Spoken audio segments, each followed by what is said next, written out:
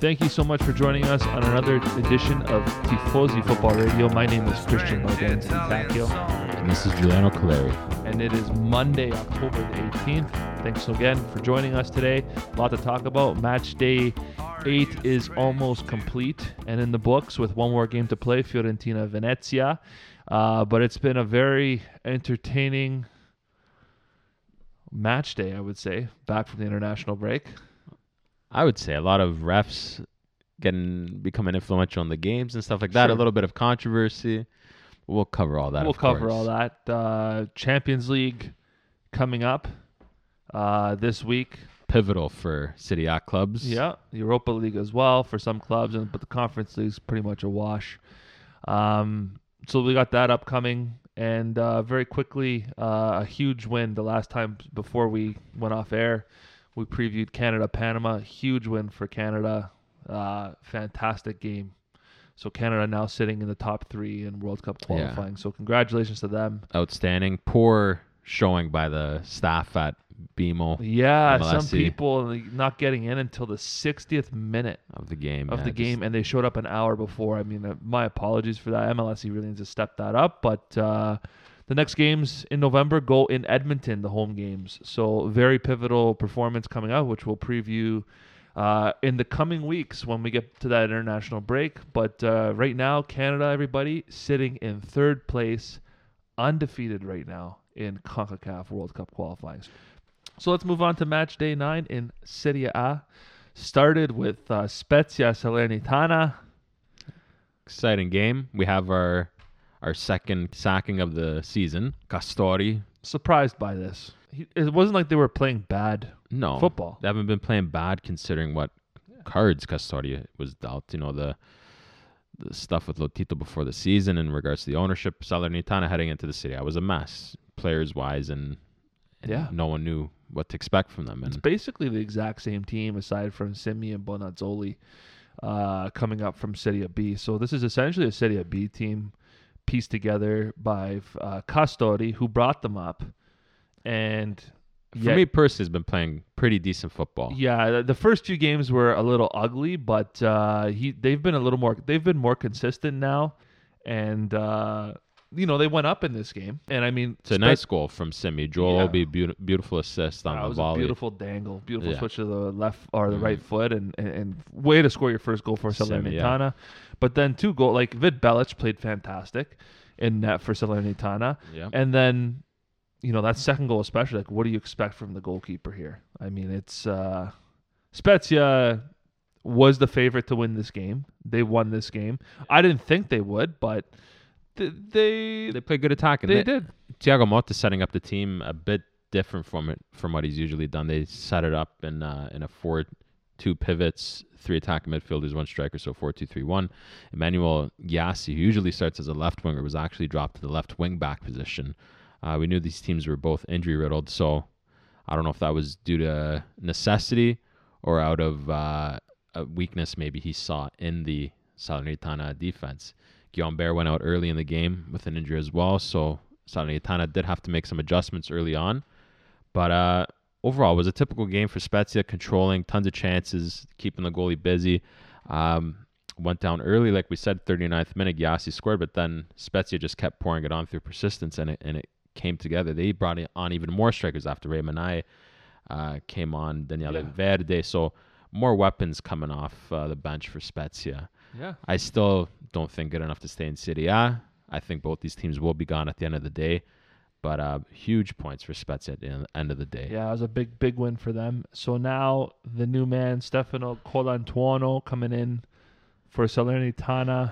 So people who don't know, Stefano Colantuono's last job was with Salernitana back in the 2017-2018 season. He was a technical director at San Benedettese, who are in Serie C. Yeah, so he's stepped away from that, and now, like you said, has taken up the managerial position from Rome. He's a Roman counterattacking style coach. Do you think, Christian, that he does better with this team than Castori could do? I don't know. He doesn't seem like, to me, I'm not really convinced. I mean, he's had spells at Udinese, Bari even. Yeah, some of his more popular or bigger appointments, I should say, was Catania too. 0304, Atalanta, Palermo, Torino. It's been a long time, And with who was rumored to come in, I was actually more inclined. I would have actually preferred if they resurrected the man in the hat and brought back Beppe Iacchini, because I think this team suits Beppe Iacchini a lot more than Colantuono. Colantuono, it's been a long time since he's been in the top flight in Italy. He's going to have to adjust quickly. Yeah, this is a panic move by the owners. I think so. They just want defense first, Yeah. goal second. That's all they're looking for. Yeah, we'll see what kind of adjustments he makes. Doesn't average a lot of points per No. game. No, he's got a contract to the end of 2022, the season. So the end of June 2022, so the end of the season, and with an option to extend if they stay in City. Yeah, which We we'll don't see. think it's He gonna doesn't last longer than a year usually anywhere. So on Yeah. average, he leaves after a year. Yeah. So Down, panic, so- but we wish him all the best. Hope Yeah. he proves us wrong. Moving on to the next game, Yes. Lazio. 3-1 Lazio. victors over Inter.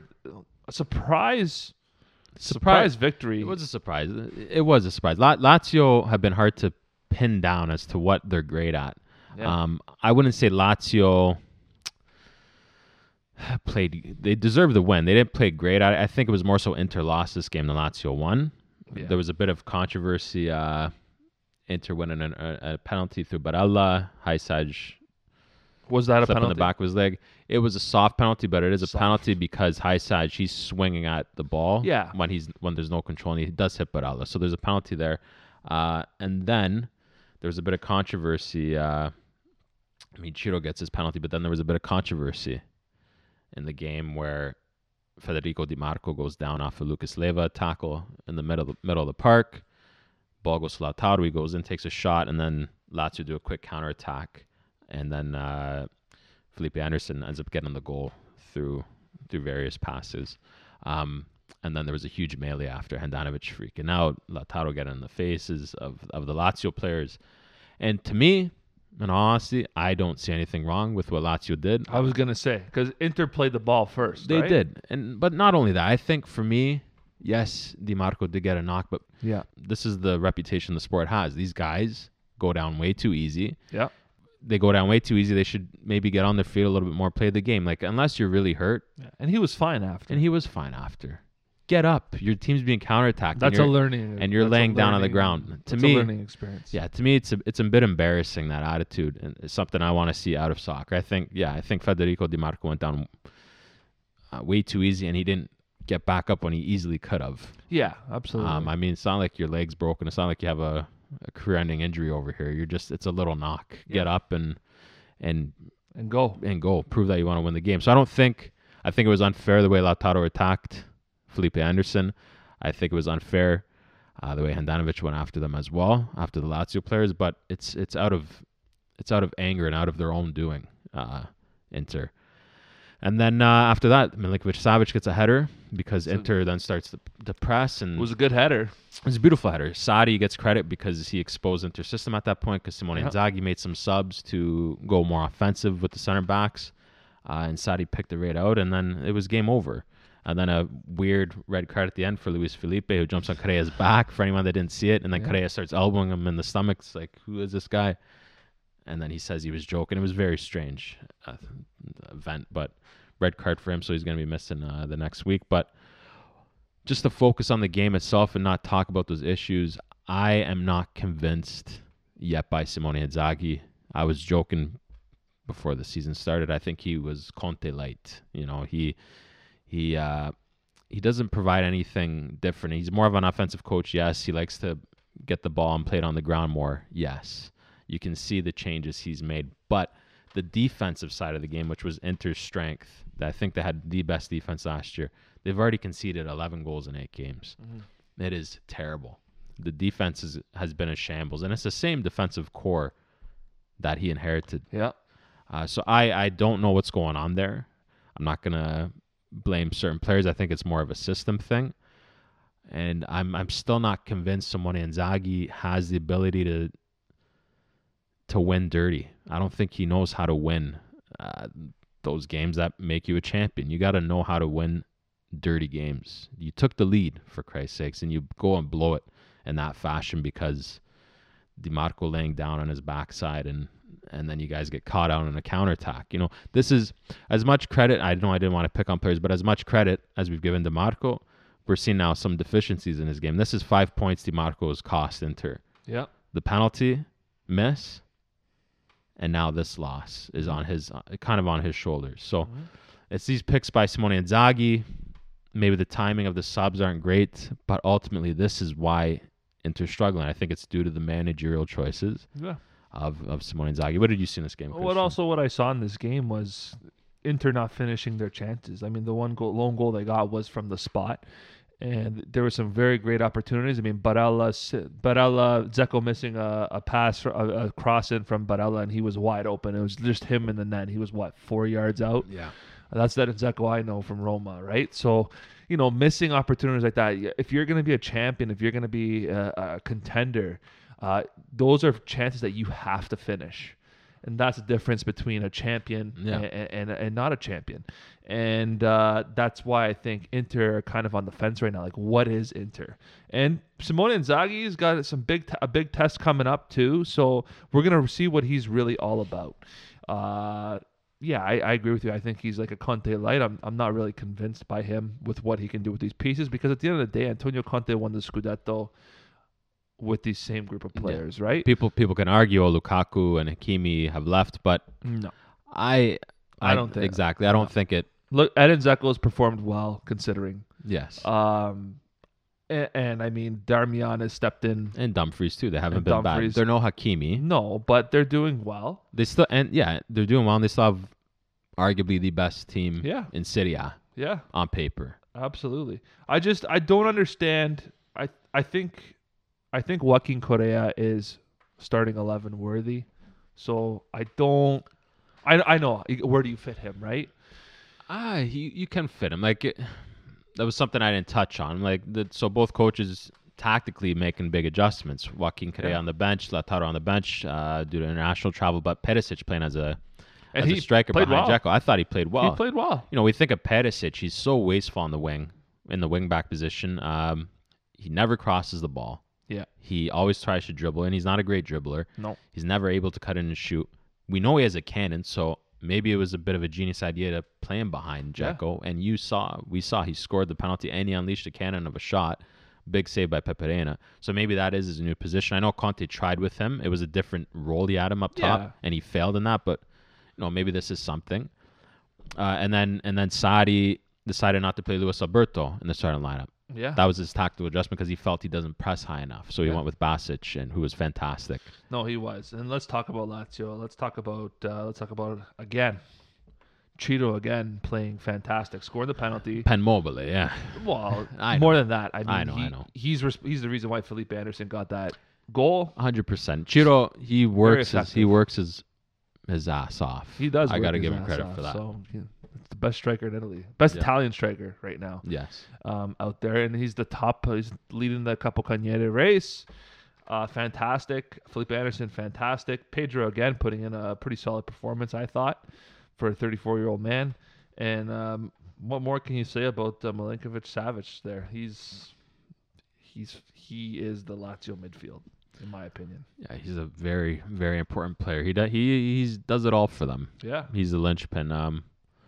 But yeah, Sari. Yeah, big win for Lazio. Deserved win, I'd say. Inter, like you said, didn't take chances, really didn't create much. Lazio did create a lot more chances than them. Yep. And they did deserve it in the end. But Inter, I think, at the same time, maybe was it due to the Lazio pressure, self-destructed. And we'll see. The biggest thing is now, how does Inter respond, which we'll see midweek in Champions League. And then in a massive game against Juve in the Derby Italia. So that'd be Italia. So we'll see what happens. Yeah. So let's move on from one Milan team to another. AC Milan just getting by. Just getting by the skin of their teeth. For me, Tudor, I was so impressed. We kind of we knew this going in because we've analyzed him quite a bit. And what I loved about Verona, what he's brought in tactic-wise, that Di Francesco, everyone says Di Francesco is an attacking manager, and he likes to play offense, but so is Tudor. We see the way his offensive system works. He loves overloads in the wings. He never wants his players to cross the ball into the box aimlessly. doesn't want his players dribbling to beat men one-on-one. He just doesn't want them to lose the ball. It's if you ever watch him, everything's about baiting in the opponent. So, for instance, if Barak has the ball, he'll dribble, he'll take 1, 2 touch, 3 touch, and he'll draw 2 guys in and then lay off the pass. He's never dribbling to beat a guy. He's dribbling to bait the men. It's a completely different way of dribbling. And Tudor purposely, you can see, has these guys playing this way. And as well, when one of their players have the ball, there's always support. At least one guy's always there to play a wall pass or a give and go. And it's fantastic. They're playing some of the best offensive football in Serie A right now. And they put on a training session in the first half. They essentially did. They put on a training session, and it was fantastic. Milan had no answer for it. Pioli did make some adjustments in the second half. Milan figured out that Verona, because they like to overload, they do leave their middle a bit exposed, and they started placing a guy right in the middle to collect the ball, and they were able to counter that way. And it was fantastic response by Milan, the response of true champions. Yeah, it was. And to be honest with you, I think Stefano Pioli took this game a little lightly. And you got to credit him for the adjustments he made to ultimately, in my opinion, steal this game from Hellas Verona. I think he came out, he took it way too lightly. I was very surprised by the start of Daniel Maldini sitting behind Olivier Giroud. I just don't think Daniel Maldini is there yet. But, Daniel Maldini coming off, adjustments were made. And even Sandro Tonali not playing this game, coming on late for Olivier Giroud, quite surprised by that. I think if you're going to be a champion, you have to go for it. But at the same time, I think they had one eye on that crucial Champions League game they have coming up in the midweek against Porto. So resting who they can. But at the end of the day, you're right. They showed the attitude of true champions here and won it when they needed to. They needed to dig deep, and they got it, and congratulations to them. I mean, I think they're the real deal for me. I mean, they're dealing with a lot of injuries too right now. Yeah, they were, which is a big reason why, injuries, right? Yeah, a big reason why Maldini played. But yeah, it's true. This is what Inter was able to do last season, and Milan not so much. When they would go behind, they did it for a certain part of the season, but towards the end they started falling off because of results like this. This Milan last year, towards the end of the season, they would have lost this game. Yeah, but they turned it around with an injury-riddled bench, like you said, and they found a way. Now, there was a bit of controversy in this game too on the penalty. Casilejo, I don't know. It was for the tying goal. I don't know where the ref and VAR saw a penalty. I don't even think he was touched. He literally just received the ball in the box, was surrounded by 3 guys, and fell over. He did a little pirouette and fell on his own make. And no one, I don't even think, touched him. Unless I'm missing something in the replay, I don't know how that was called. But regardless, Zlatan then subbed on. I think the Zlatan effect affected Corey Gunter, and he sliced it into the net. I think he just felt Zlatan's presence on his back. So ultimately, Milan not playing good, but finding a way. On to the next game, Cagliari. Yes, the surprise 3-1 outcome for me. But it looks like Walter Mazzarri made adjustments, playing a 4-4-2. Yeah, he stepped away from his usual 3-5-2 system that he feels he created in the football world. He's that type of guy, but fantastic performance by Cagliari. João Pedro, this guy is a machine. I don't know how there's no room for this guy on Brazil. I really don't, because this guy's been... He's a great finisher of the ball. Phenomenal. I think that's what they're missing too. Mm-hmm. But they're playing... They played a fantastic game. Very deserved to win this game. And I have to credit Walter Mazzarri. I mean, I didn't think he could do anything with this squad, and turns out he can, actually. So I'm really impressed with that. I mean, to get João Pedro to score 2, that's great. But Martin Cáceres to get the other goal, I'm shocked that he actually had... Yeah, nice shot. Took a deflection, but you got to shoot, right? And he had a great game on the right side there. Nandez playing great. Keita Balde playing fantastic. On the other side, though, I mean... De Versa is disappointing. He is disappointing. I would say that his days are numbered. Oh, they're starting to become numbered. It's flashbacks of now what he did to Parma last season. Yeah. This guy is brought in to play a nice offensive style of football. Yeah. And it's once again, this guy comes in and the team just completely looks unbalanced, destabilized. They do. Manolo Gabbiadini coming back. And Yeah, surprise introduction into the team.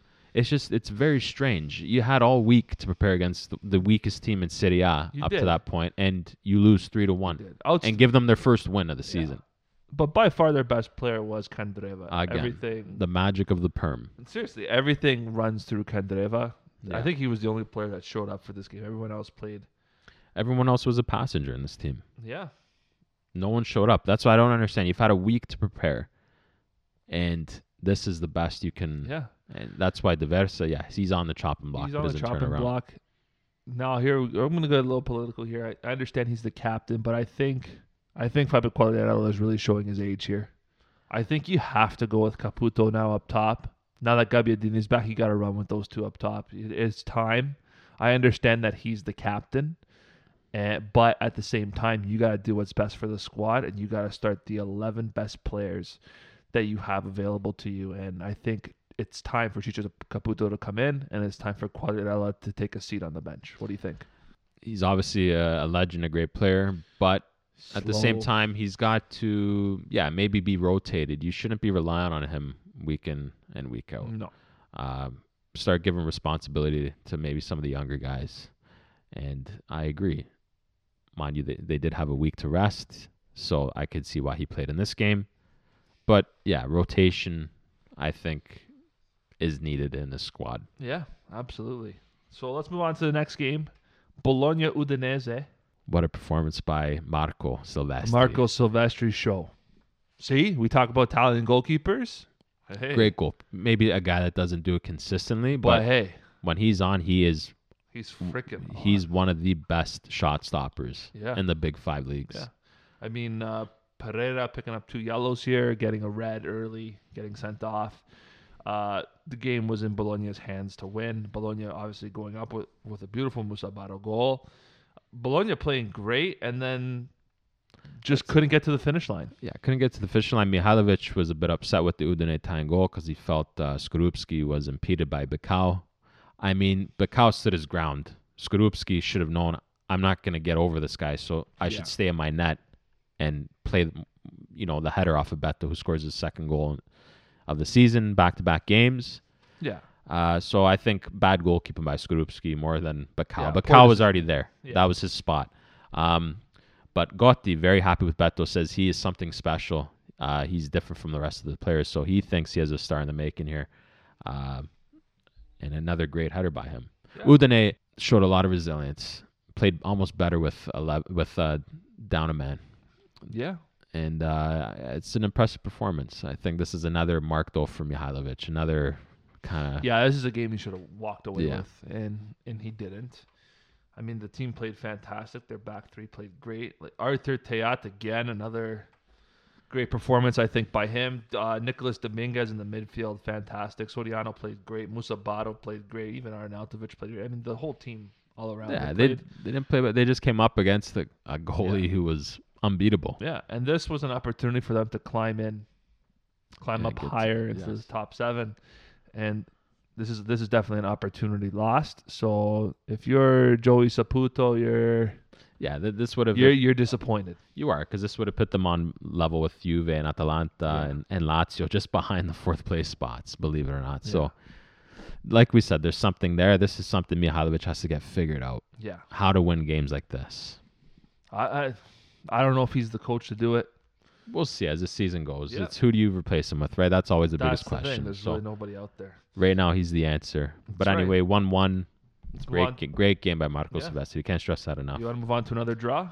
Let's go on to the other draw. 2-2, Genoa Sassuolo. Another entertaining draw. We've said it from day one. Yeah, This guy deserves to go on the national team. Gianluca Scamacca, hands down. putting on a clinic. He scored two goals, brace in the first half. Also scored an offside goal. He was offside by the plastic on the back of his shoe. Ridiculous offside. But he was fantastic. The strength, the movement, the ball control, the composure in front of net. This guy has everything. The guy's a beast. And on the other end, on the Genoa end, we got to give credit to Mattia Destro. Jesus. another beautiful header goal. Also scored a disallowed goal. And this was just a fun game. Sassuolo dominated Genoa in the first half. Game should have been done. I feel they took their foot off the gas, though, and allowed Genoa right back into the game, which is what you should never do. And I think Ballardini has to be kissing Destro and saying thank you for he survives another week. Keeping me another week. Because the American owners are waiting to cut ties with Ballardini. Yeah, I mean, an opportunity lost here for Sassuolo. Sassuolo should have ran away with this game, and they let Genoa back into this game, to be honest. I mean, but Gianluca Scamacca, what can you say? The guy was he was throwing players around. Like, that's a striker that owns the 18-yard 21 years old, and he's throwing men around. Yeah. Like, 6'4". He's a monster. He's quick on his feet. Like, this guy's got everything you could possibly want for a forward. This guy is the now and the future for the Italian national team. I don't know what he has to do to get an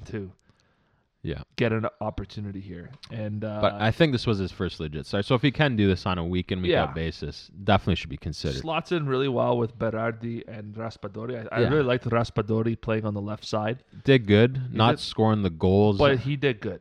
I think he's more fit. To come in as an inside forward from the left side.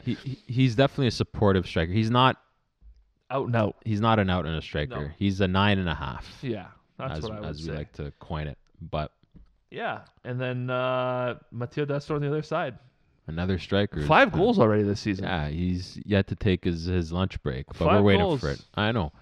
Also making his debut in the Genoa center back position, Johan Vasquez, the Mexican, and he scores a goal. So what a way to introduce yourself to your fan base. Yeah, and then I want to say another shout out, I think another good performance in the midfield from Nicolo Rovella, 19 years of age, everybody. Yeah, stepping up, making a name for himself in this team. 19 years of age, and he's making a name for himself already. Yeah, we'll probably see him go to a bigger. He's owned, I think, bigger by club. Juventus. Yeah, I think he's owned. So we'll see him make a move soon.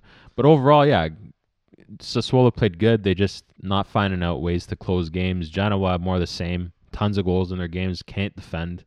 Always coming from behind. It's the same thing. So like we said, matter of time before Ballardini's gone. Yeah. And another, for me, by the refs, poor officiating in this game. They had no control of this game. The VAR decision for Scamacca, for instance, took 3.5 minutes to figure out whether he was offside or not. I cannot believe it.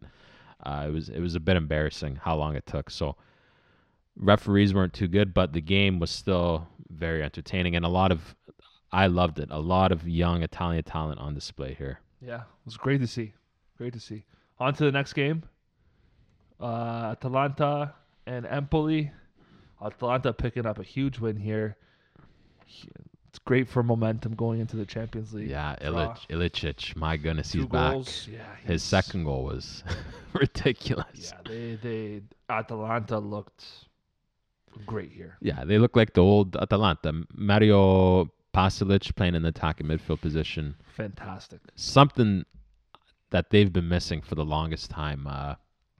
Gasperini likes to always play 3-4, but then his top, it's either he plays a 2-1 or a 1-2, and this time he decided to go with the attacking midfield based off the opposition. Mario Pasalic was left free by Empoli. Empoli obviously did not come up with a tactical plan to deal with him, and he had tons of space, and he was dictating every half space available, and the two of them, Ilicic and Mario Pasalic, were just phenomenal this game.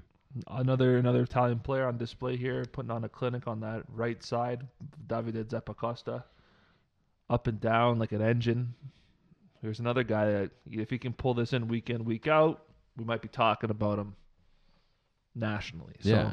And what about this guy here, Federico Di Francesco, getting another goal? He's having quite the season. He's having quite the season with Empoli. I mean, I think he's fantastic. He's fast and doing well with Empoli. But other than that, there wasn't really much to praise about Empoli. I mean, Liam Henderson was okay, but Pinamonti in the middle, attacking striker in the middle. Nah, not the greatest. No, coming off, he probably wasn't 100% healthy, right? He was coming off an injury, and he somehow made it in. But ultimately, Andreazzoli, he was outcoached by Gasperini. Gasperini's team, like I said, they had an extra man in the midfield all game. and Yeah. they completely outplayed Andrezioli's 4-3-3. Andrezioli was looking to go 3-for-3 to pair up to Atalanta's 3 at the back, so he's trying to get his 3 forwards to go 3-for-3 against them and create those one-on-one situations, but it was never happening. Atalanta just, like I said, schooled them. Gasperini gave him a coaching lesson, and it was a beating and a half. It was. It was. Huge win for Atalanta, keeping their top 7 hopes alive. And huge momentum going into the midweek. On to the next game, Napoli. Stay perfect. Napoli coming out in those Halloween jerseys, trying to scrounge up some extra cash, I guess. What did you think of those jerseys? They're weird. They were spider-webbed, black. Yeah. We should get an analysis from our Jersey friend Nick. Yeah, very, He's our Jersey very strange. analyst. A bit desperate looking anyway for money, but I wasn't a fan of them, to be honest. But what do we think about the game? Another Luciano Spalletti, they end up winning 1-0, goes 8-0, matches Sarri's record from the season where they, I think, lost out by a point to Juve in the Scudetto race. They finished with 91. So he matches Sarri's record. What do we think of this game and Napoli as a whole?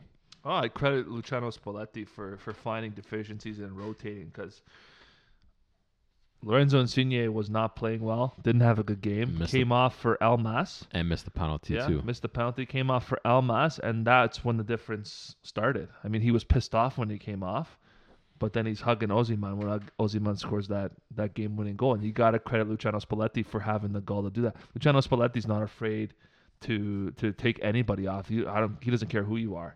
If you're not working that day, if you're not on that day, you're off. And I that's what I love about Luciano Spalletti. He's a fantastic coach. And that's the difference between Napoli winning and Napoli losing 2 points in this game. Because I think if Luciano Spalletti succumbed to pressure and kept Insigne on, I don't think Napoli wins this game. I don't think that Osimhen goal happens. So I agree. That's a good observation. He knows when to pull off players. He doesn't care about the name on the back of the shirt. And Insigne was terrible this game. He was terrible. Which he's allowed to be every once in a while. But yeah, he was terrible. I mean, Politano too. Missing as well. Yeah, missing as well. But Chucky Lozano comes in and yeah, those subs changed the game. Yeah. On the other end, Rolando Mandragora. Yeah. I feel bad for him. He ruptured his meniscus, so another lengthy injury for this no longer young player, but a guy who should be in his prime. He's out again. Yeah, it's. But Torino went toe for toe with Napoli in this game. Another tough lot. I feel for this Torino team. Like they are a stubborn team to play against. It's just they're not finishing their opportunities. But this has always been Ivan Juric's problem. We know defense first from him. He always brings in a defensive style, and his styles, he goes so defensive. Sometimes it is hard for his teams to score because he always wants the team behind the ball. Yeah. So Juric, he has to figure this out at some point. We have to give him some criticism. A lot of people hate praise on him, but I'm going to criticize him in this. Is that, yes, he does set up his team nice and defensive. They maybe concede only 1 goal a game, but at the same time, they don't score enough goals. And that's where Juric has to weigh, you have to take a risk at some point. You got to weigh, when can I come out and attack? Yeah. And that's something he has to figure out and find better ways to exploit his opposition. Yeah, I mean, when you're down 1-0, you gotta throw the whole deck at Napoli, and because this was a game you could have easily taken 2 points from because you were playing very well. And I mean, you brought off Sanabria, you brought on Belotti. If I'm in Ivan Juric's shoes, I'm throwing the whole deck. I'm even bringing on Simone Zaza. I'm bringing on, that way there's 3 forwards up top. I wouldn't take Sanabria off. He was playing. I thought he played fantastic. Brecalo, on the other hand, terrible up there. I mean, yeah, that's a major story. Zaza back from injury and Belotti get an appearance after 5 weeks out. Yeah. So it's nice to see him back as well. No, absolutely. But Napoli staying perfect and 8-0. 8-0. But they did this last time and they didn't win the Scudetto. So yeah, but this is Luciano Spalletti at this time. Are we waiting for the wheels to fall off the bus here, or? Well, it's going to happen. The wheels, they're going to drop a few games. How do they respond? Sarri's Napoli dropped a few games and they never recovered. And we said that in last podcast. When Napoli dips, that's when we're going to really see. Is the mentality there to recover? We're going to see if Luciano Spalletti can guide them out quickly, right? Sarri couldn't get them out. They drowned and ultimately lost that Scudetto to Juve. But can Luciano Spalletti get his first Scudetto? Maybe. Why not? Why not? We'll see. He's got some real tests coming up, but so let's go to the penultimate game. Yeah. Roma, Juventus at the Allianz Arena. Jose Mourinho versus Allegri, to the more decorated managers in the Serie A. No really major changes in the lineups. Matteo De Sciglio slotted in again at left back. Roma more or less the same. Nicolo Zaniolo goes out with an injury, but it's recorded as nothing serious. So, Christian, what happened in this game? At the end of it, 1-0, Juventus come out winners. Well, let's talk about this. So let's address the elephant in the room. Let's get this out of the way real quick. The whole debacle where the ref Orsato blew the whistle too early. At the end of the day, it is what it is. It's one opportunity. We had a penalty to make it right, and Vertu missed. He missed. Szczesny saved it. But at the end of the day, Orsato, he screwed that play up completely. He did blow the whistle too quickly. Now, if he let the play ride out like he should have, Mkhitaryan would have been ruled out for a handball on that goal that Tammy Abraham scored, because he did volley pass it to him. So that's right. If justice was kind of served at the end of the day, Vertu missing, because if that did go in, Juve would have been hard done by. Oh, for sure. Sure. This is what it comes down to. Juve finished the very few chances they had. Roma finished none. None of their chances. Roma created more chances, didn't finish them because you do not have a finisher up top. Some stats: ball possession 52-48, total shots 15-6 for Roma, and 4 shots on target versus 2. Yeah, that's my point. You had more opportunities and you didn't finish them, and that's because you do not have a finisher up top. Said it from day one. Go look at the season preview. This guy's overrated. This guy's a plug. $40 million plug. Tammy Abraham. Roma fans are starting to pick up on this now, that he just scores against Farmers. Let me just tell you about Tammy Abraham. He's cost $40 million. And I'll just get this out of the way real quick. He's cost $40 million. And Roma fans are finally starting to see what I've been saying since the beginning. So for you Roma fans that are delusional and think he's fantastic, you guys are not. You guys are on something, because he is a waste of money. Tammy Abraham's got 4 goals against Salernitana, against Sofia, against Udinese, and against Zorya Luhansk. That's all he's got. $40 million has bought you that. I think if Eldor Shomurodov had the opportunity, the same opportunity Tammy Abraham has, he'd have more goals. And he is another guy that I think could finish when given the opportunity. Even Borja Mayoral. This is what I don't understand. This is why I'm mad as a Roma fan. Because what we talked about in the season preview with Roma, go back, look at it. The books are so unbalanced. We got to balance the books. We're offloading all the dead weight. We bought out Javier Pastore. Edin Dzeko's gone. We get all this. We're trying to balance the books. And then all of a sudden we spend $40 million because Jose Mourinho says, I need this guy. And this guy's a $40 million plug. $40 million plug.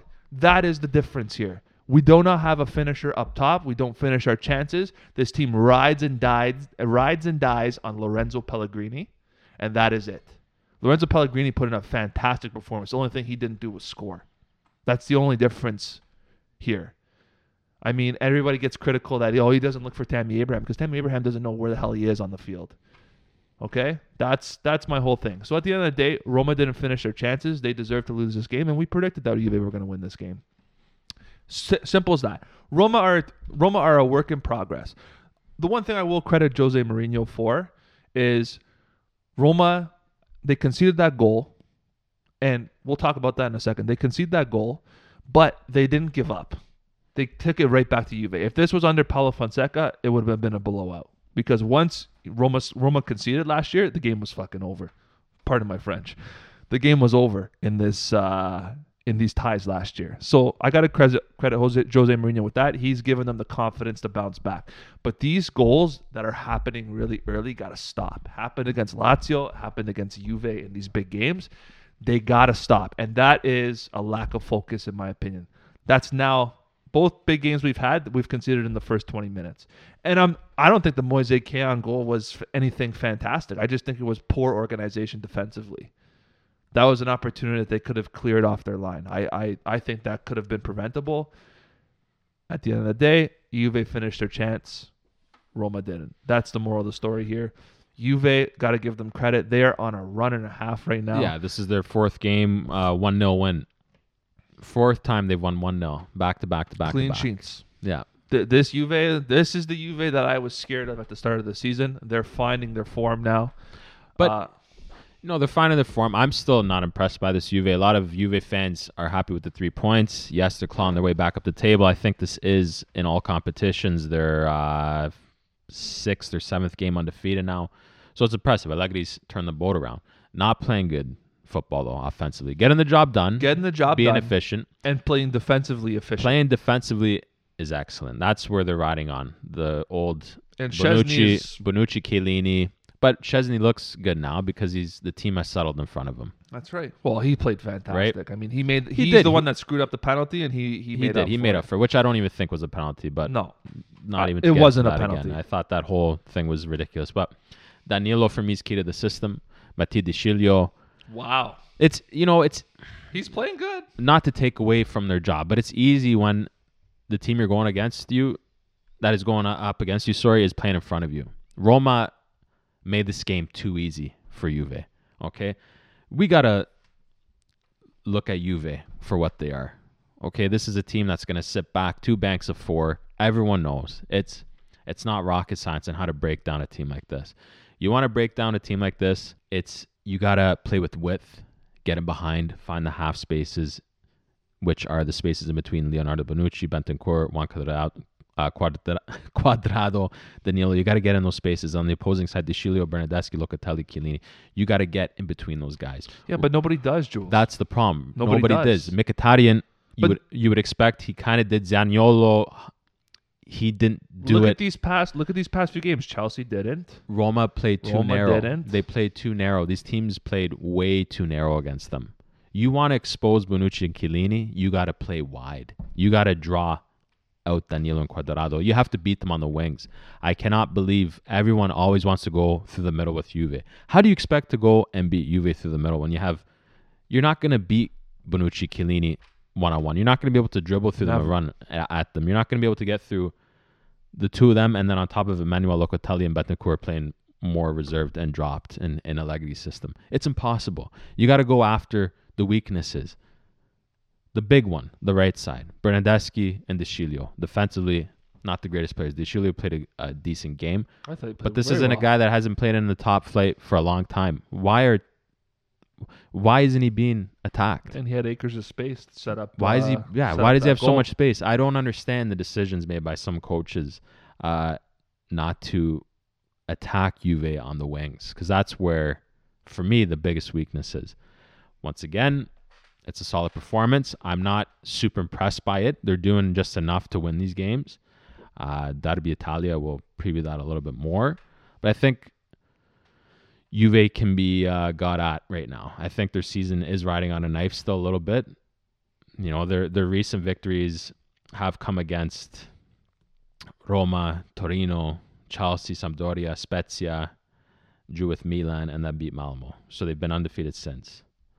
But I'm very surprised about how teams haven't taken the game to them on the wings. But regardless, they did it. Big win. When they switch on and they finally gel. Yeah, that's why they're gonna run away. That's why I had them as Scudetto champs. They're gonna run away. But I'm still not convinced by Allegri. I'm not. But anyway, he did what he had to. Yes. So Juve win this game. They finished their chance at the end of the day. Roma didn't. So Juve deserved to win this game. Roma's extremely poor record at the Allianz Stadium continues. I think we've only won once since the stadium opened. Yes, Roma. It is the most losing team there. It's so you basically mentally you walk into this game and you're done. So, credit to Juve, big 1-0 win there. That basically sums up match day 9. Venezia and Fiorentina go today. We expect Fiorentina to win, so this is a huge opportunity for Fiorentina to climb up into fifth place.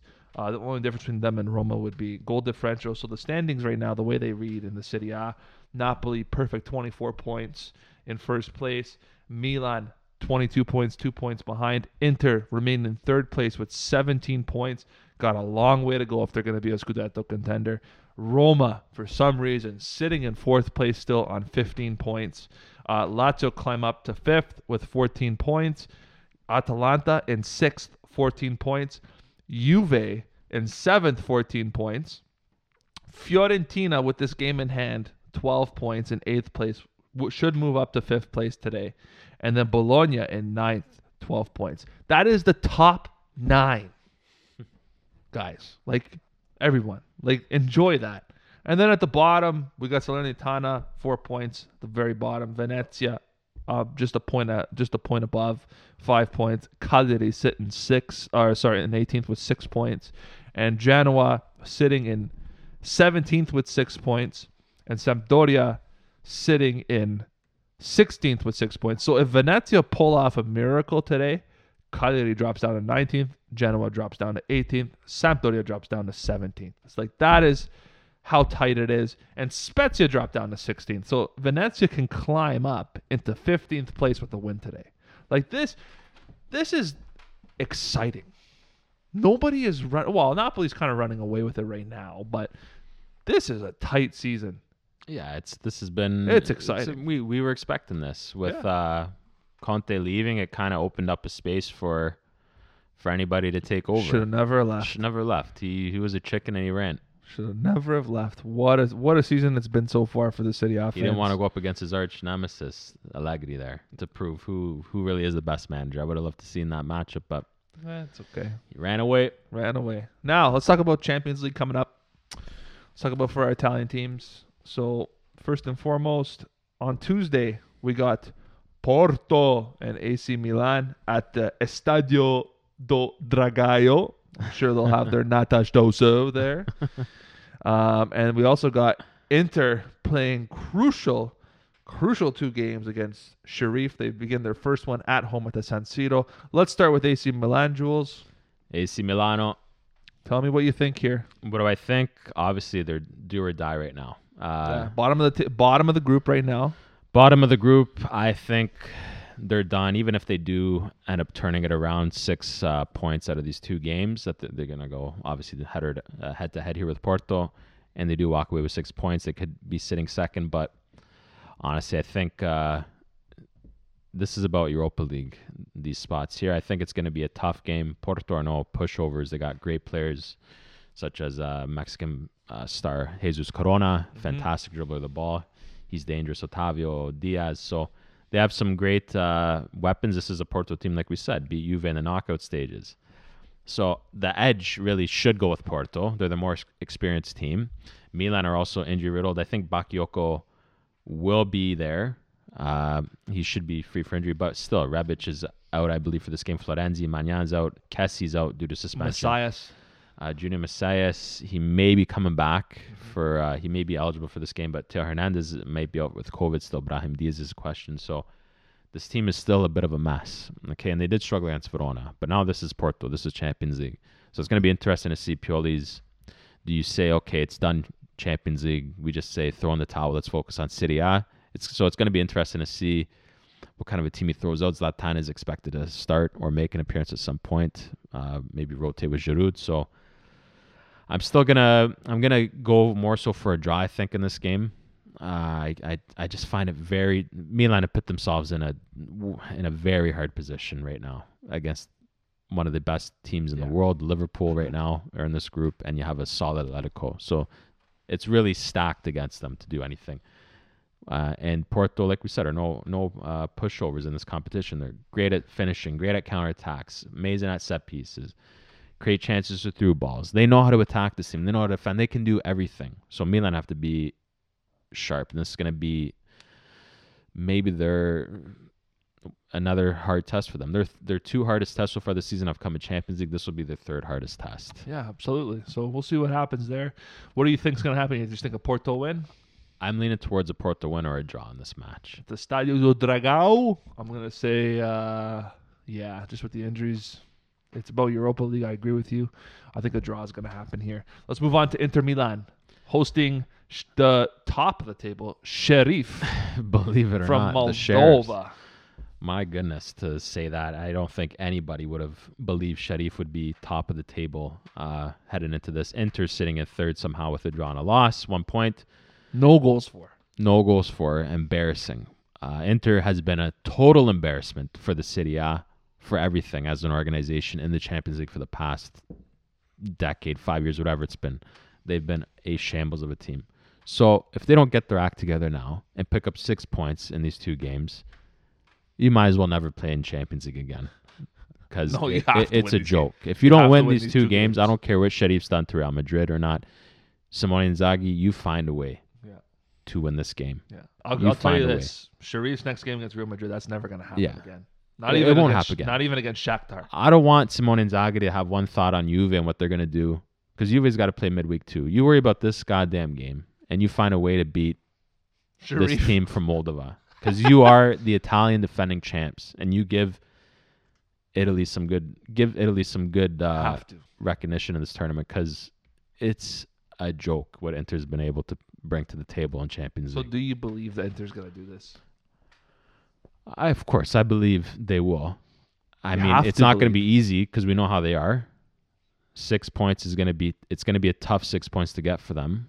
Over the back-to-back. I think it's going to be harder for them in Moldova than it will be at home. Yeah, exactly. And they're at home. And they're at home this game. Healthy team. Everyone's available.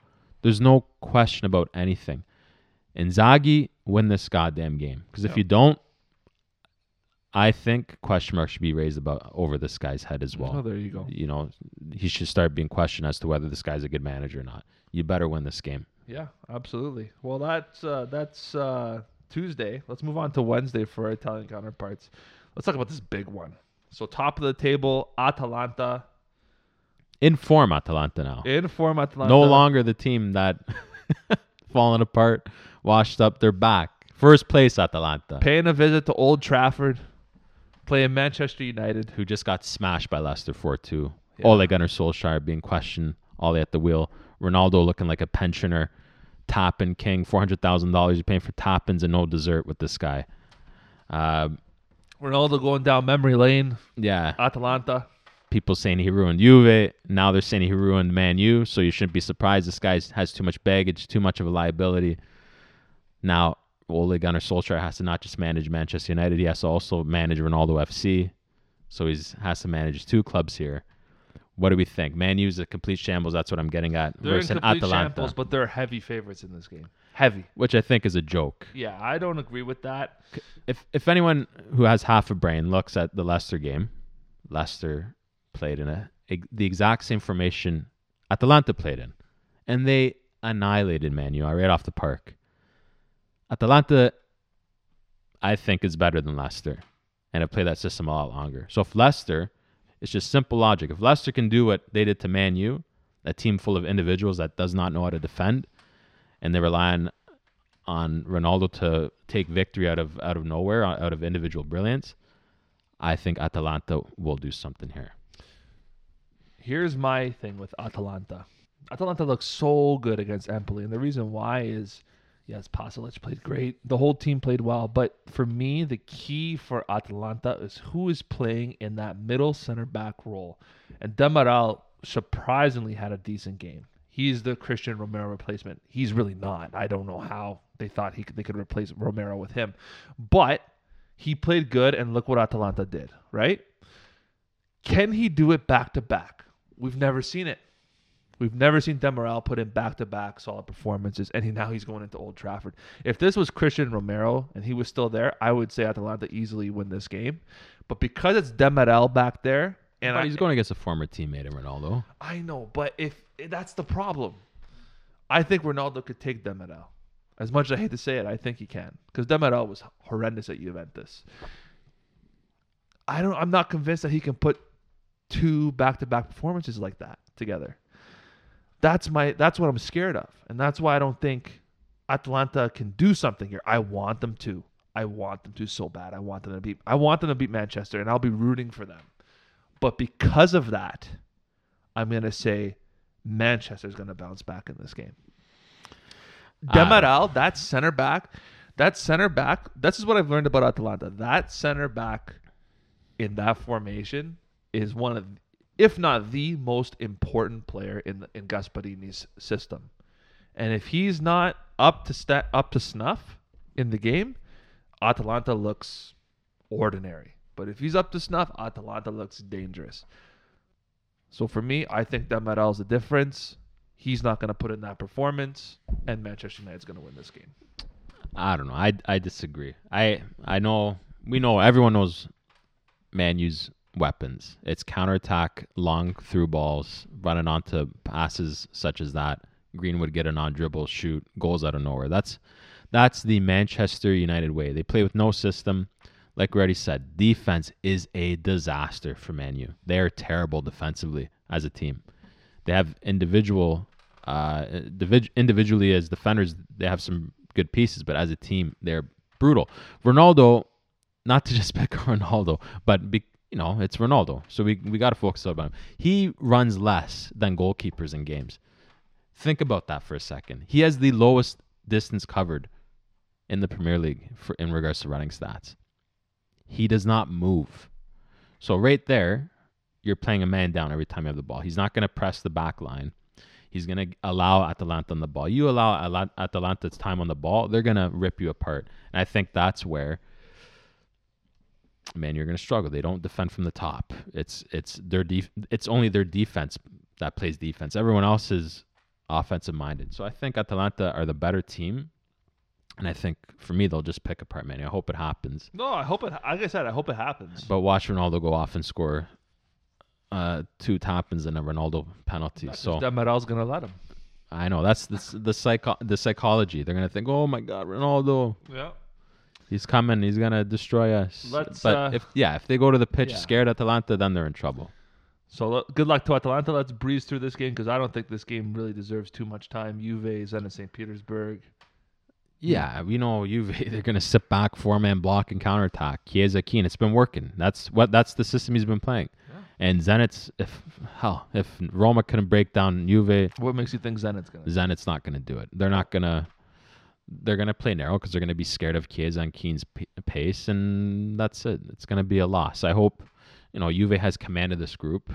They're pretty much through with this win, so pressure's not on them to go for it. Zenit's got to get the win, but Juve's going to take advantage of that and sneak out a 1-0 win for me here. All right.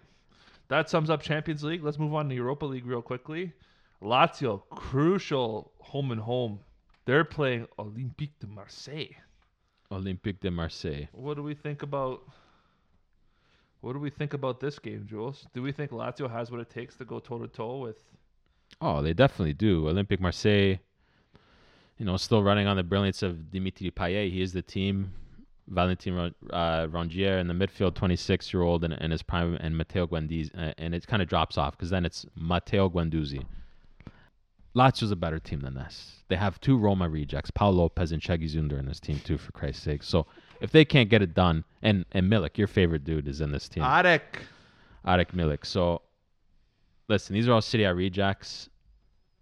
This should be a win for Lazio. It's whether or not they're taking this competition seriously or not. They better. For the most part, Marseille, they do like to play a kind of a strange system. They don't play with the striker. They play with 3 defenders, 2 pivots, 4 attacking midfielders, and Payet behind. So they're a really offensive team. They don't like to play with a focal point. They like to play open soccer, passing and moving into space. So they are a tricky team to handle. It will be an interesting to see how Sarri evaluates Marseille and puts up a game plan against Marseille. His Lazio team will be very interesting. But I think Lazio should have the pieces to. If Marseille are going to play that open, I think Lazio, Pedro, Felipe Anderson, Ciro Immobile, they'll find a way to poke holes in this Marseille defense and get the win. We'll see. I'm not convinced by Lazio. I don't know what they're planning on doing in this Europa League, but they should. Everything on paper points to winning. Now let's move on to Napoli. Napoli hosting Legia Warszawa at the Stadio Diego Armando Maradona on Thursday. Yeah, must win for Napoli and, Must and win for Leicester as well. Napoli. The two favorites at the bottom of this group. Yeah, Napoli playing a home and home with the top of the table right now, Legia. I mean, this has to be 3 points. Has to be 3 points. I mean, when we look at what Legia is doing in their domestic, I mean, Legia right now, the storied club in the Polish Ekstraklasa, probably the club in the Polish Ekstraklasa, just lost a massive game yesterday against Lech Poznan, who was my Polish team. So Lech Poznan is top of the table with 24 points. Legia sitting in 15th place in the Ekstraklasa with 9 points. Now, I've been to Legia Warsaw Stadium. It's a very intimidating place to play for anybody visiting, and I think it will be a harder game when they go to Warsaw to play. I do agree with that. That's why you need these 3 points now. And there's no reason why you should have anything less than a win in this game against Legia Warsaw. So for me, I'm going to say a Napoli win. Legia still relying on a 41-year-old Artur Boruk in net. So what does that tell you? Well, they can be got at Legia Warsaw. They play a very common system. They play a system that's known in Italy, a 3-5-1-1. So Spalletti's played against systems like this. He knows what he's going to be up against. He's going to be able to how to expose the 3-man defense, how to deal with the wingers in the 5-man midfield. Yep. Josue is the key player in the Legia Warsaw. In their build-up attacks, it seems like everything goes through him. He's their playmaker. He connects the midfield and the forward line. So if Spalletti can find one of his pivots to kind of take him out of the game, I think it'll help in Napoli handling Legia Warsaw. But I think they don't bring anything that's going to surprise Napoli. No, I don't believe. they And don't. I think, like I said, Spalletti's seen all this. So I believe Napoli should be able to go in and they're at home. They're in Napoli. Yeah, and they're going to threaten them with their pace. They're going to find those spots, the half spaces like I always talk about, and they're going to try and get behind the wing backs and spread out this 3-man defense. And Legia Warsaw, it's going to be a defensive approach from them, I expect. They'll try and get Napoli on the counter, but I mean, take nothing away from them. They beat Leicester. Yeah, they've won 2 games. And they beat Spartak. Both their games at home, though. Yeah, it's been clicking for them. In Warsaw, they're dangerous. Yes. When they're on the road, they're a totally different team. Yeah, so this will be a nice big test. This will kind of be, if they win this, they're legit, contenders probably for this tournament. But we'll see. I think Napoli, they should get it done at the Diego Armando Stadium. I think so, too. Roma playing Bodo Glimt in the Europa Conference League.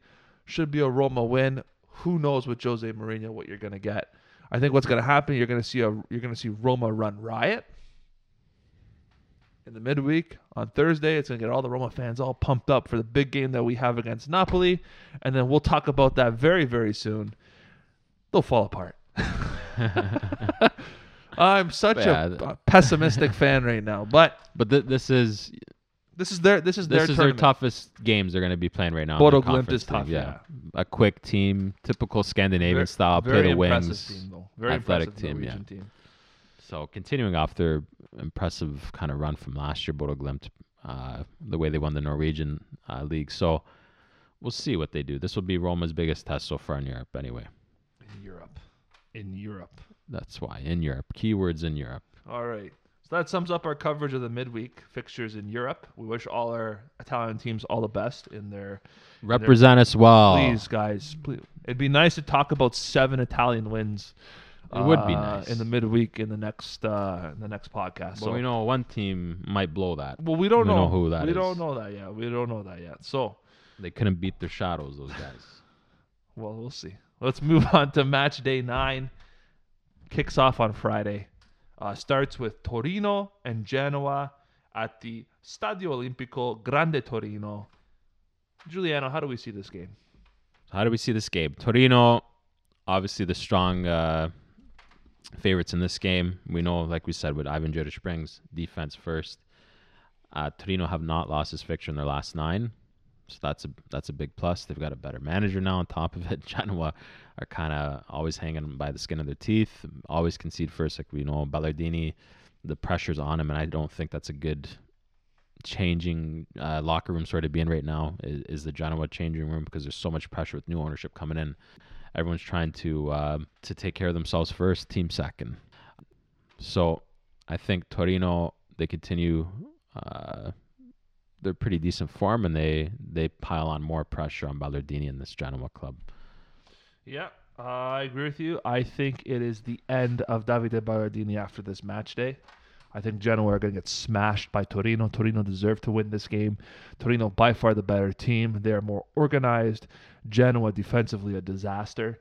And yes, they've been scoring goals, but this Torino team thrives on defense first. So I don't think they're going to concede. I think Vanja Milinkovic-Savic, who is the third best goalkeeper, who only averages 1.0 goals per game for Torino. He's the third best rated goalie in the Serie A. Is going to finally get a nice clean sheet. And it's going to be a 2-0 Torino win.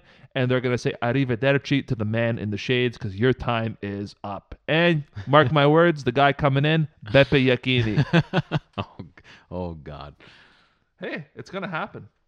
I'm predicting it right now. What's today's date? Yeah, October 18th. That's my prediction for you guys. Next match. This is a big one. Ligurian derby, but also a relegation 6-pointer. Yeah, Spezia sitting 15th on 7. Sampdoria 16th on 6 points. This derby means the world. Yes. I'd say the pressure is more so on D'Aversa to do something. He but has to. At the same time, Thiago Motta can't be resting on his laurels either. He has to try and get points here against teams that are below him, right? In this game, Spezia, Simone Bastoni, a key player in their system, is going to be suspended for this match for a straight red card he got. It's going to be interesting. Is Thiago Motta going to go with an all-out attack like he did last time with 4 attacking players, Gyasi on the left wing-back position again? We'll see. Salernitana remind me a lot about Crotone, but Salernitana created a ton of chances. Salernitana or Spezia? No, I know. Salernitana created a lot of chances against Spezia. Oh, in the game. sorry. So he can't come out with the same system against Sampdoria, or else Sampdoria, I think, have more quality and will pick them apart. It'll be interesting to see, like we said, if Quagliarella gets the rotation.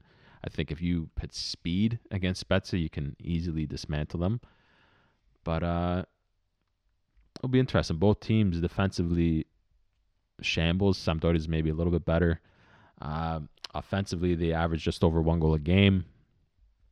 So we'll see. These games, usually there's a ton of goals in the games these two teams play in because they concede so much. So it'll be interesting to see what happens here. But I think Sampdoria, I think they'll get the edge on Thiago Motta. Thiago Motta doesn't sit back for anybody. He always comes out and attack. It doesn't matter who the team is. And I think sometimes that's going to come to bite him in the ass sometimes this season. I think this is one of those games. Yeah. I think this game's going to be a little too tough it's too tough to think of a decision. I mean, it's, for me, this game's got a draw written all over it. I think both teams are going to come out scared. I really do. Because they know what a loss would do to them in this derby. So for me, I think they're going to both play a safe bet. They're going to both take a point and move on. So for me, it's going to be a draw with Sampdoria and Spezia. And from that, let's move on to another big game, Salernitana-Empoli. Since you love to talk about Salernitana so much. 2 teams that came up from Serie B. Yeah. New manager, like we said, and Stefano Colantuono. What do we think, Salernitana? Do they get the manager bounce and get a result off Empoli here? I don't know, because they were playing really good. I think if it's under Custodi, they win this game.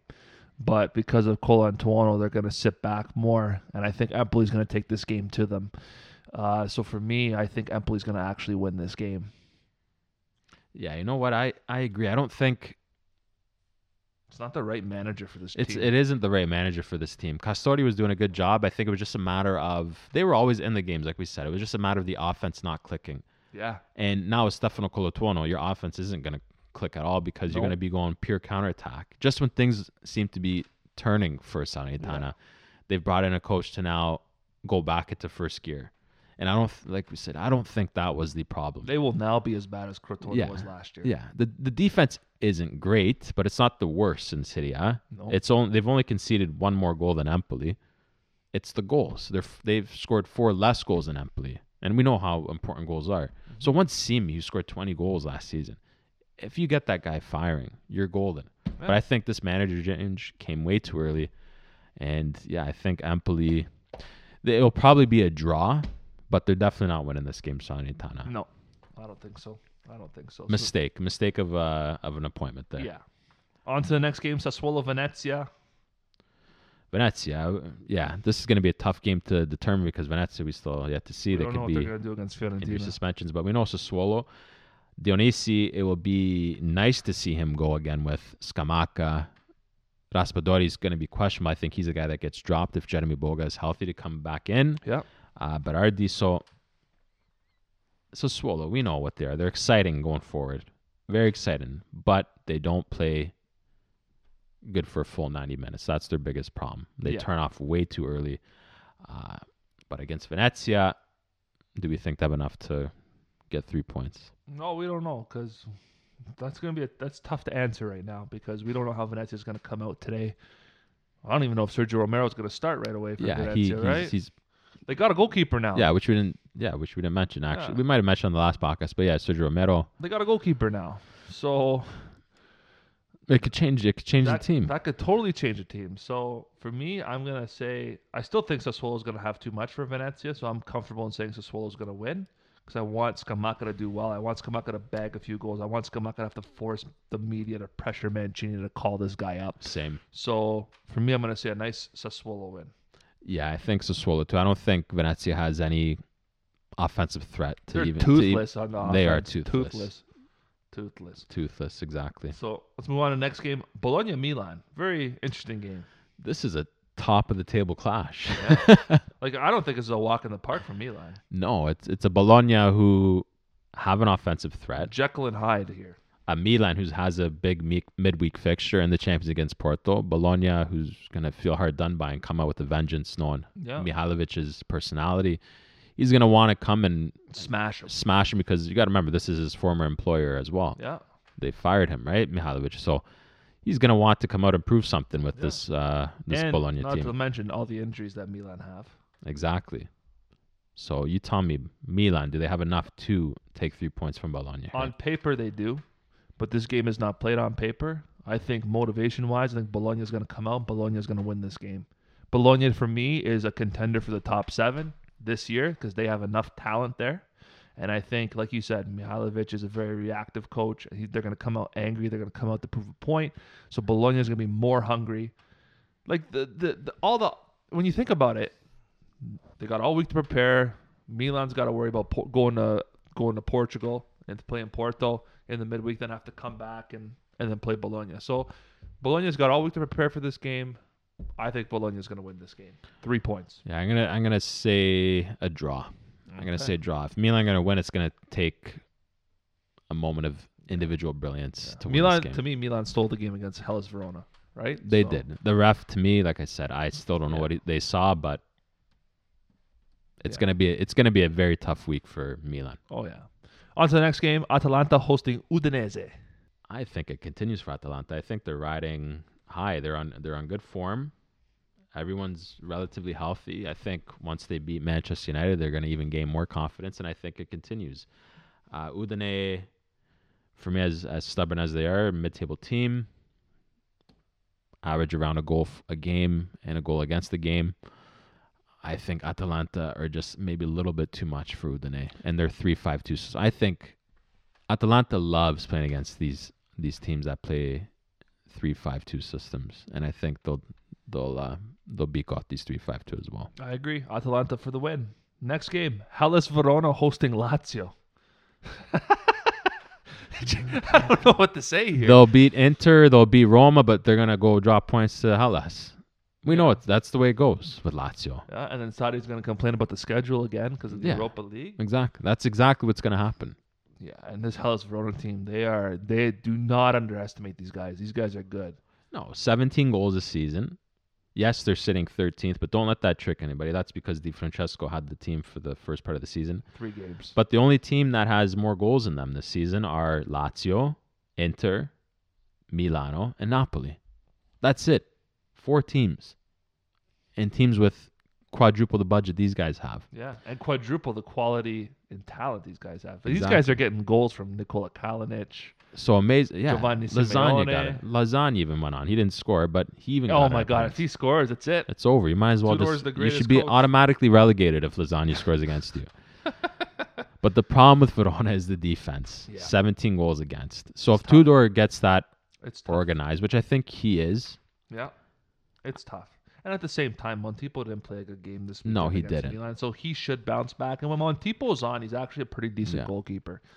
I think Verona could take away a lot from that Milan game. I think they will learn a lot. And I think Lazio, because we know how they are, they're going to drop points here, whether it be a loss or a draw for them. Yeah, I'm not convinced that Lazio are going to win this game. So I'm going to actually say Hellas Verona are going to win this game because they're at the Marcantonio Bentegodi. They are now the sole team in Verona because I think Chievo's long gone. And they got the pride of Verona behind them. So Hellas Verona for me to win this game. Next up, Fiorentina Cagliari. We don't know what Fiorentina is going to do today, so it's kind of difficult to predict what's going to happen. They are at the Artemio Franchi in Florence, Italy. And for those of you that haven't been to Florence, it is one of the most beautiful cities in all of Italy. And the Artemio Franchi, for an old stadium, is not that bad either. So how do we see this game, Jules? See this game, Vincenzo Italiano, for all the praise we get him for his offensive play, dynamism he's brought to Fiorentina, he's really locked down the defense. It's amazing that you don't have to bring in a quote-unquote defensive coach like a Beppe Bianchini to play defensive football. You can play defensive football by bringing in an attacking coach. It's quite the thing. And I think Fiorentina, they'll beat Venezia, and they're going to beat Cagliari the same way. I think as a team, they play outstanding defense, the best in the league almost in regards to defensive play as a team. And I think Cagliari are going to find it very hard to get a goal. If they are lucky, they may be able to push for a draw because Fiorentina maybe rely a little bit too much on Vlahovic and other guys don't pitch in enough for goals. And a lot of their goals have come through penalties this year. So, yes, Fiorentina may struggle to score against Cagliari, but if they're clicking, it should be an easy win for Fiorentina because I don't think Cagliari have the offensive pieces to break down a Fiorentina. Yes, they got good individual talent in Joao Pedro, but for me, if they take him out, really, what's Cagliari going to come at you with? So, for me, Fiorentina, I'm giving the win for. Fiorentina, for me, is a fantastic team.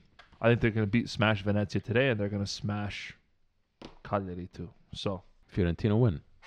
All right, so let's preview the two massive games coming up, match day 9 in Serie A. We first start with Roma-Napoli, and then we'll move into Juve-Inter.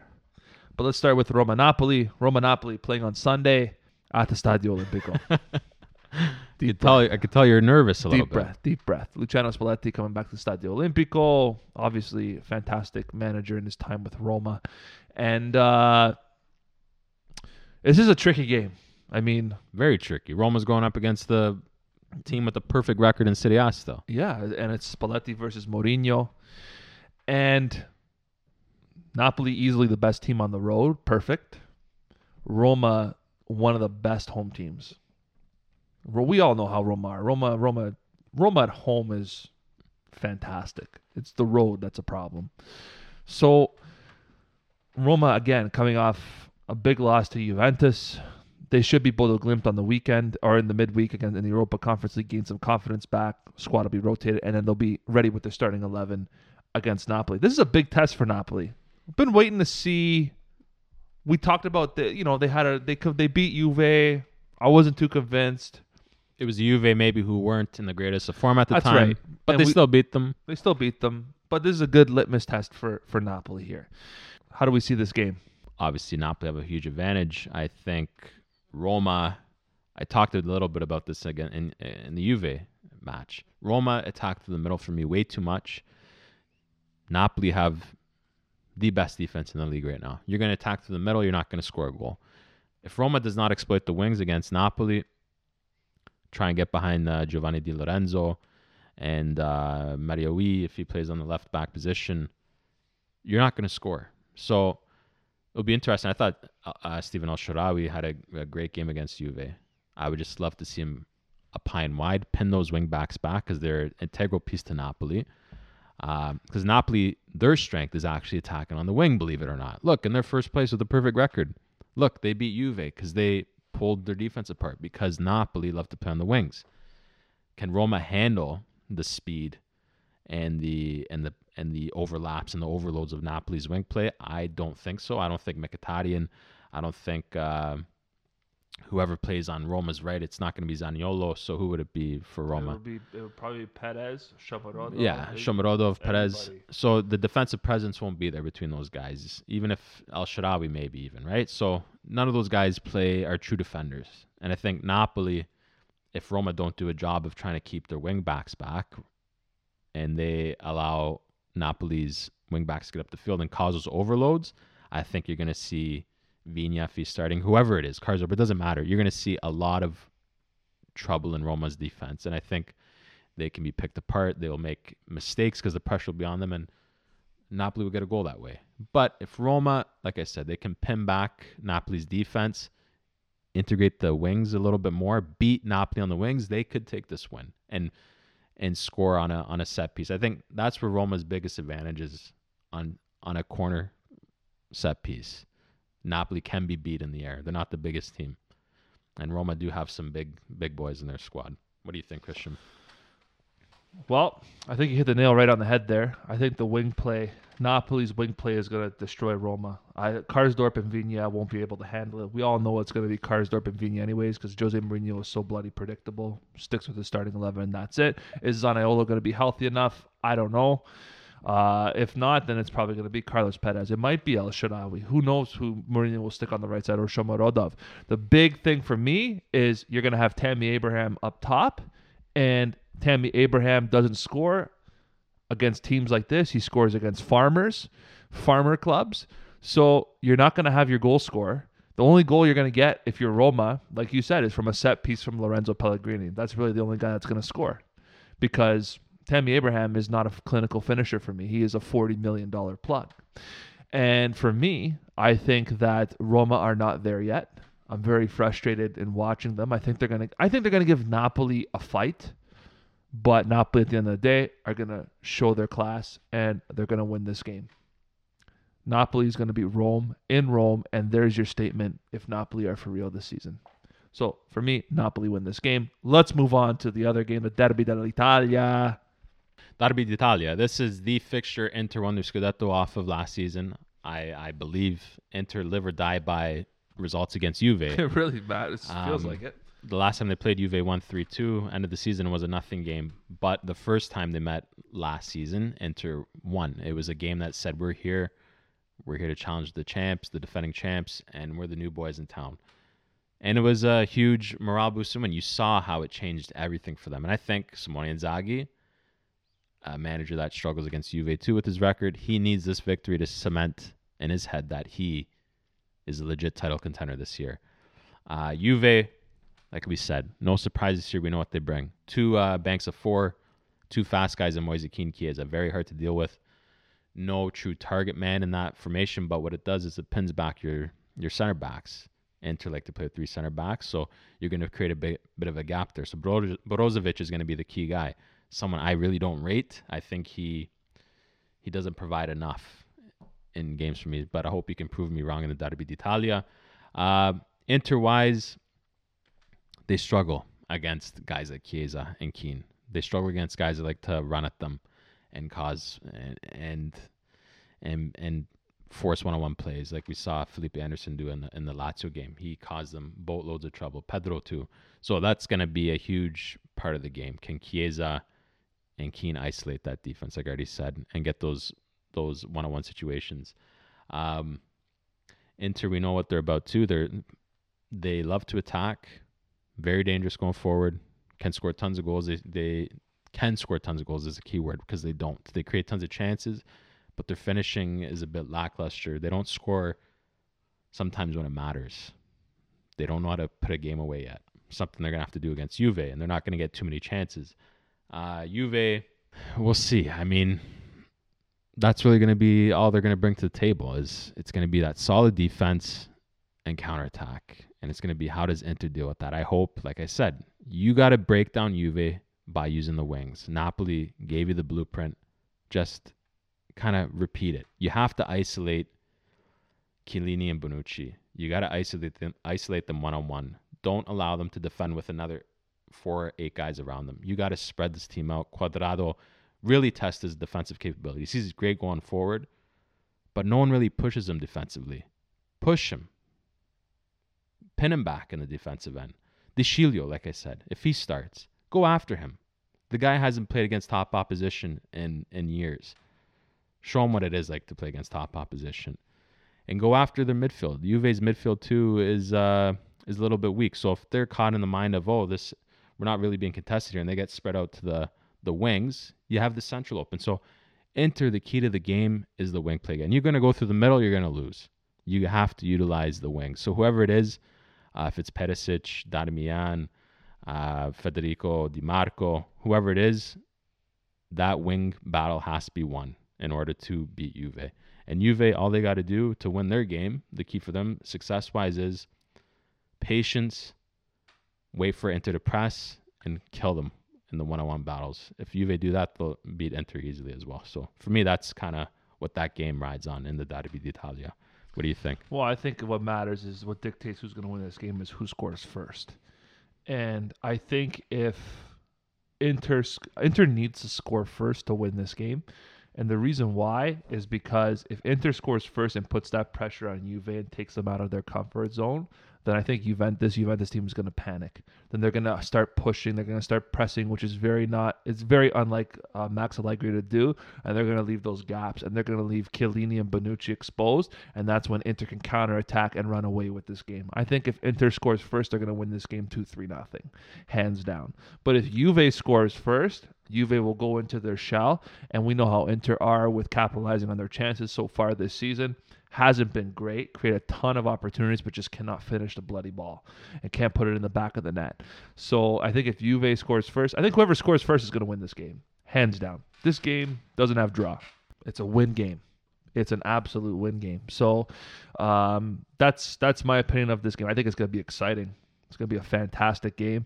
And I really think if to give Inter that confidence and go out and score first in front of your home crowd, you got to go in first on Wednesday, get some momentum, beat the hell out of Sharif, and then take care of Juventus. That's my opinion of it. So, that's everything. Everything. Yeah, it's a bit of a long podcast, but it's detailed. Yeah. I hope you guys enjoy it.